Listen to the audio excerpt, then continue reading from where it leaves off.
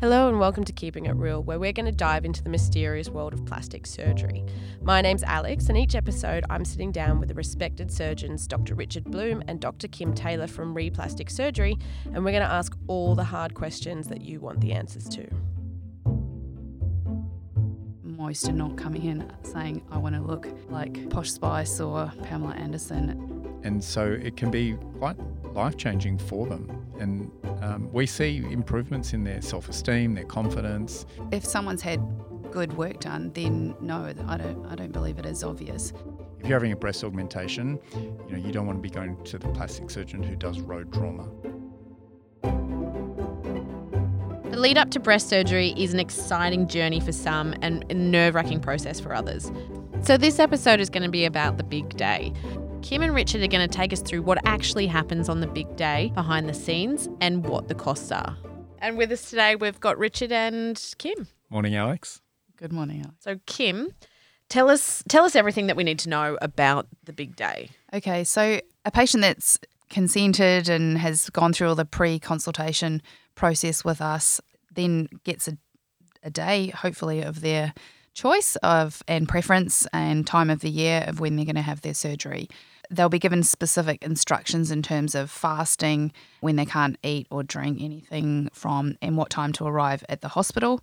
Generally, also, we give instructions in terms of wearing loose clothing, don't take any jewellery to the hospital, any valuables. Bring someone that's nearest and dearest to you is going to help support you through that those final few hours before actually going into surgery, where anxiety can tend to start to build a little bit. But most people that we see generally actually really excited and a little bit nervous at the same time, which is pretty healthy. So on arrival at the hospital, there's a lot of admin, getting checked in. Many times you'll be asked your name, your date of birth, what operation you're having, and as I'm sure you can understand, we want to be doing the right procedure on the right person, so all those checks are really, really important. Before going into the surgery, you'll meet with the anaesthetist and you'll meet with either Richard or myself, whoever's performing your surgery that day, to answer any last-minute questions, and generally we draw on you. So depending on what operation you're having, it's all measured out quite accurately and planned, and we double check that the particularly for breast augmentation, that the correct implants that you have chosen are available and they're on in the theatre before we take you through. And then the nurse takes you through to the theatre, jump up on the bed and essentially off to sleep straight away. How long can someone expect a surgery to take? So for breast augmentation, it generally takes about an hour and a quarter to an hour and a half. A patient will be in the hospital for probably around an hour to an hour and a half before going through, so it's not sitting around for 5 hours beforehand in a smelly, scary hospital.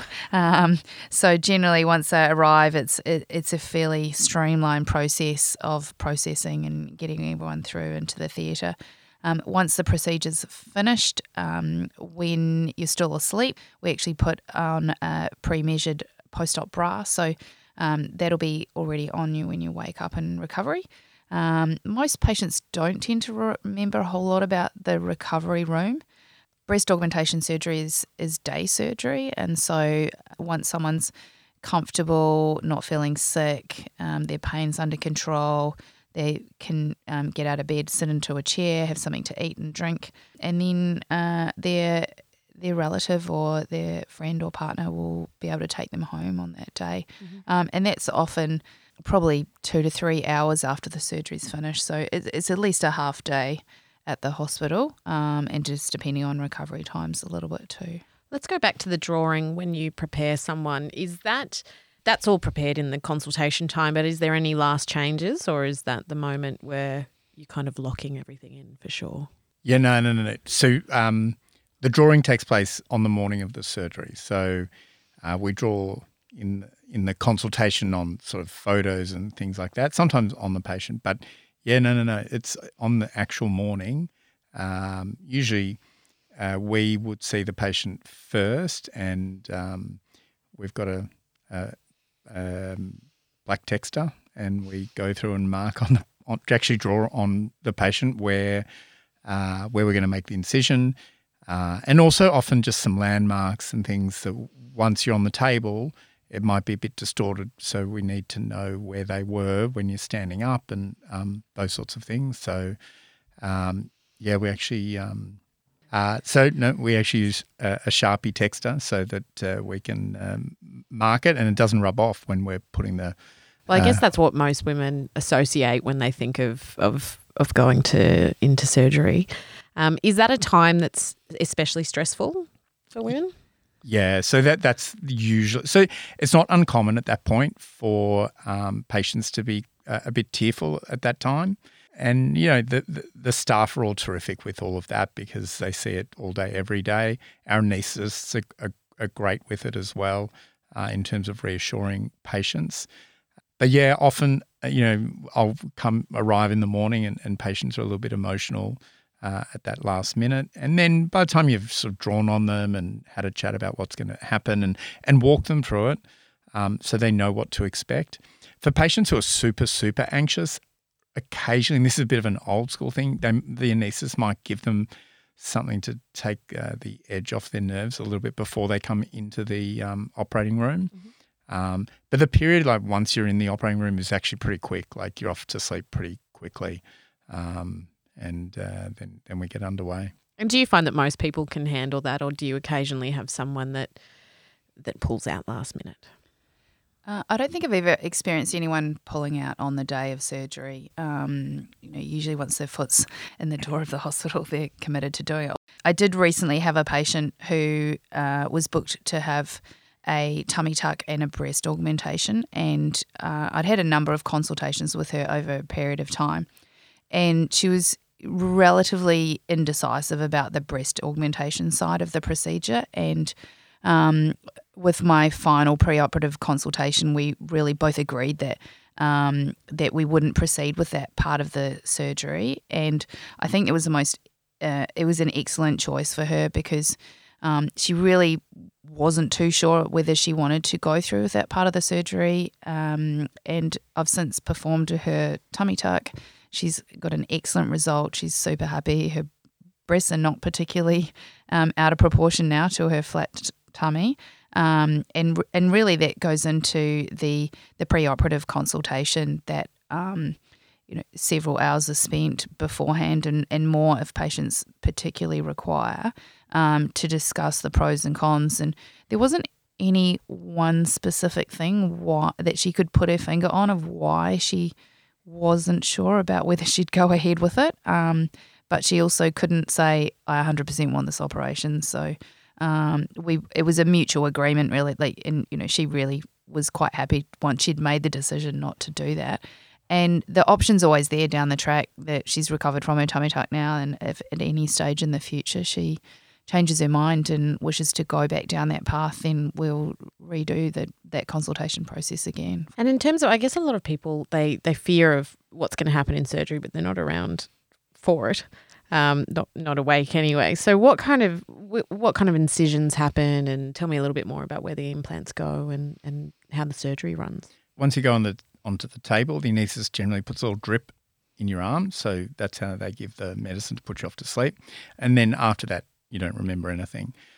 So the process from there is that we wash the body down with an antiseptic to decrease the risk of infection.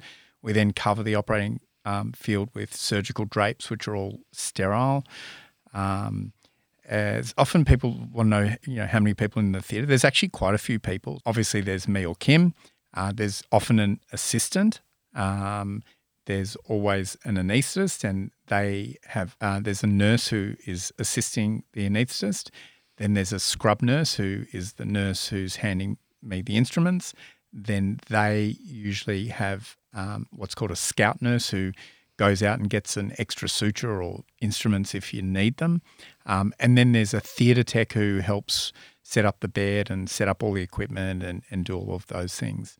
So once everything's set up, we go through a checklist with the whole staff to make sure all the equipment's there, we're operating on the right patient, the implants are there, final check, make sure there are no allergies, make sure they're having the operation that they've signed the consent form for, And then once that's done, then we start the operation. We would have always put local anaesthetic in so that when you wake up, it's not quite as painful. And then we make the incision. And for a breast augmentation, it's usually quite a small incision, 4 or 5 centimetres in the fold underneath the breast. And then we're off. I know it's a rarity, but complications when they do happen, what are they? Well, in terms of being on the operating table, it's pretty rare to have something go wrong on the operating table just because everything's so well planned. There's not bomb scares every day like we talked about in the other episode. No. I can't remember which episode that is, but people can go back and listen to that. No, that has only that's only happened the one time. So I mean, you might get some unexpected bleeding, but you just deal with it. It's not really a complication. Fortunately, we haven't had these, but sometimes people can get into the wrong spaces and where they're not expected to be, and then that has to be dealt with. But that's your job. Your job is to sort of deal with things that come out of the blue that you weren't expecting. But an actual complication on day is pretty uncommon. A breast augmentation surgery is quite precise. So we know the dimensions of the implant that's going to be placed. We know which plane we're going to be putting it into, whether it's under or over the muscle. We have a special retractor that has a light on the end of it. So that puts a light into the pocket or the space where the implant's going to go. And there's nothing unpredictable really about it. Like it's all planned, it's all done just slowly, safely, and exactly. There's a plan every time, and we pretty much stick to it. We also have sizes, so they're not permanent implants. And once the pocket or the space for the implant has been made, then we put the sizer, which is a temporary implant, in and have a look and see how that looks whilst the patient's on the operating table. It gives you a really accurate idea of what the permanent implant is going to look like. And then if it doesn't look 100% right, we can further adjust the pocket a little bit before then taking that out and then putting the permanent implant that's going in. In the office, we have lots of implants that patients and their relatives can feel and play with and see what a real implant is like. In the operating room, they come sterile packaged, single use only. They're exposed to the outside world for a matter of seconds. No one else touches them other than either Richard or I.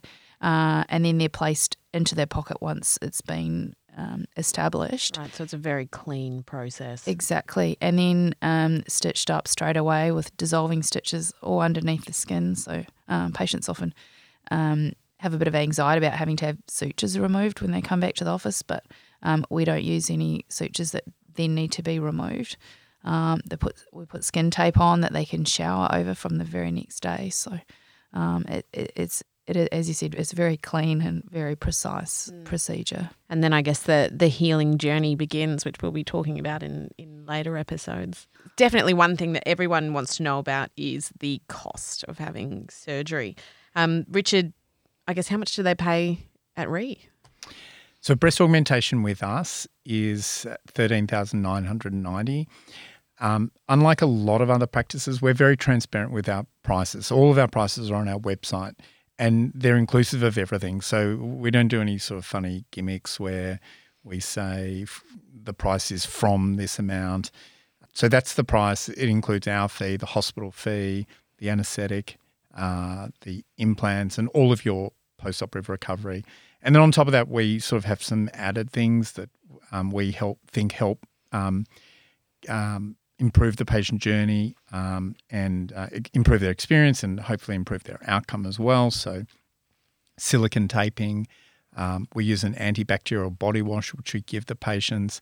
We also give patients a drink that they can have on the morning of the surgery when you're fasting, but is still safe for the anaesthetic. And then we follow up with laser treatments to the scars at 8 weeks and 12 weeks. So it's fascinating for us, other practices. We hear patients come in and see us who've maybe seen other surgeons, and it took them days to sort of get a quote for what their surgery might be. So what are some of the flags? Like what if a surgeon that someone goes to says it's around a certain amount, when is that a signal that this is possibly not a good situation to be in? The short answer to that is always.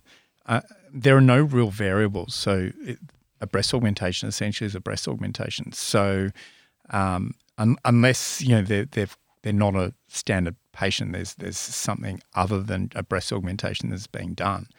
So most surgeons should know their own fee for sure. They should know the cost of the implants. They should know the cost of the anaesthetists. They should know the hospital costs. So I can't quite understand why they wouldn't be able to communicate that before the appointment or directly after. So you're saying if they're not willing to tell you, then it's not a good sign. Which is just kind of weird. I don't understand why you wouldn't do it. And I mean, we take it to the next level and put it actually on the website, which most other practices don't do. But there's no point. I mean, eventually they're going to have to know what the cost is. And there's nothing hidden within that. Like that's the fee's the fee, and that's all of the follow-up care that Richard already mentioned that's included within that. You do hear about advertisements which are saying, get new breasts for $5,999. Is that something that you guys would be very wary of? Yeah, well, if it sounds too good to be true, it generally is. So we've touched on this in other episodes about surgeons who maybe aren't qualified, who are maybe using cheaper implants, maybe working out of facilities that aren't accredited hospitals. So if you're not working in an accredited hospital, there might be fewer staff. We just went through the staff that are in our theatre, and they're all there for a purpose. So, that all adds to the safety of the procedure. But if you're not an accredited facility, maybe you're not doing the same sterilisation processes, you have fewer staff, less qualified staff, so you might have a less qualified nurse who is doing the procedure. We hear of stories where the anaesthetist is a GP or the surgeon is giving sedation and doing the operation under local anaesthetic. So, I'd like to see someone charging $5,990 and providing the same service and safety levels that we're doing. I don't think that you can do that. So we've obviously gone through your prices, but in the rare cases where something does go wrong, is the client covered? From a surgeon's fee point of view, everything post-operatively is covered if it's related to their original surgery. We also have agreements with the anaesthetists that we work with that they're not going to be charging them any extra out-of-pocket. If a patient is uninsured, then unfortunately they still would need to be paying an out-of-pocket to the hospital because we can't affect the hospital costs whatsoever. But this is clearly disclosed beforehand. On the rare case where it's like an emergency return to theatre, then again that's something that they would have to pay the hospital in addition. But generally the hospital does try and help out with that from that point of view. But this is not the case industry-wide, is it? There's lots of surgeons that if something goes wrong, you're up for more. That's my understanding. That if there's an issue, then the surgeon's potentially charging the patient more, and maybe the anaesthetist as well. Is this something that you've heard of before, Richard? Yeah, definitely. It's sort of a bit unethical, really. Sort of think if you're being entrusted to look after the patient, you look after them, and if there's a problem, you want them to you want to get the best outcome for the patient. So.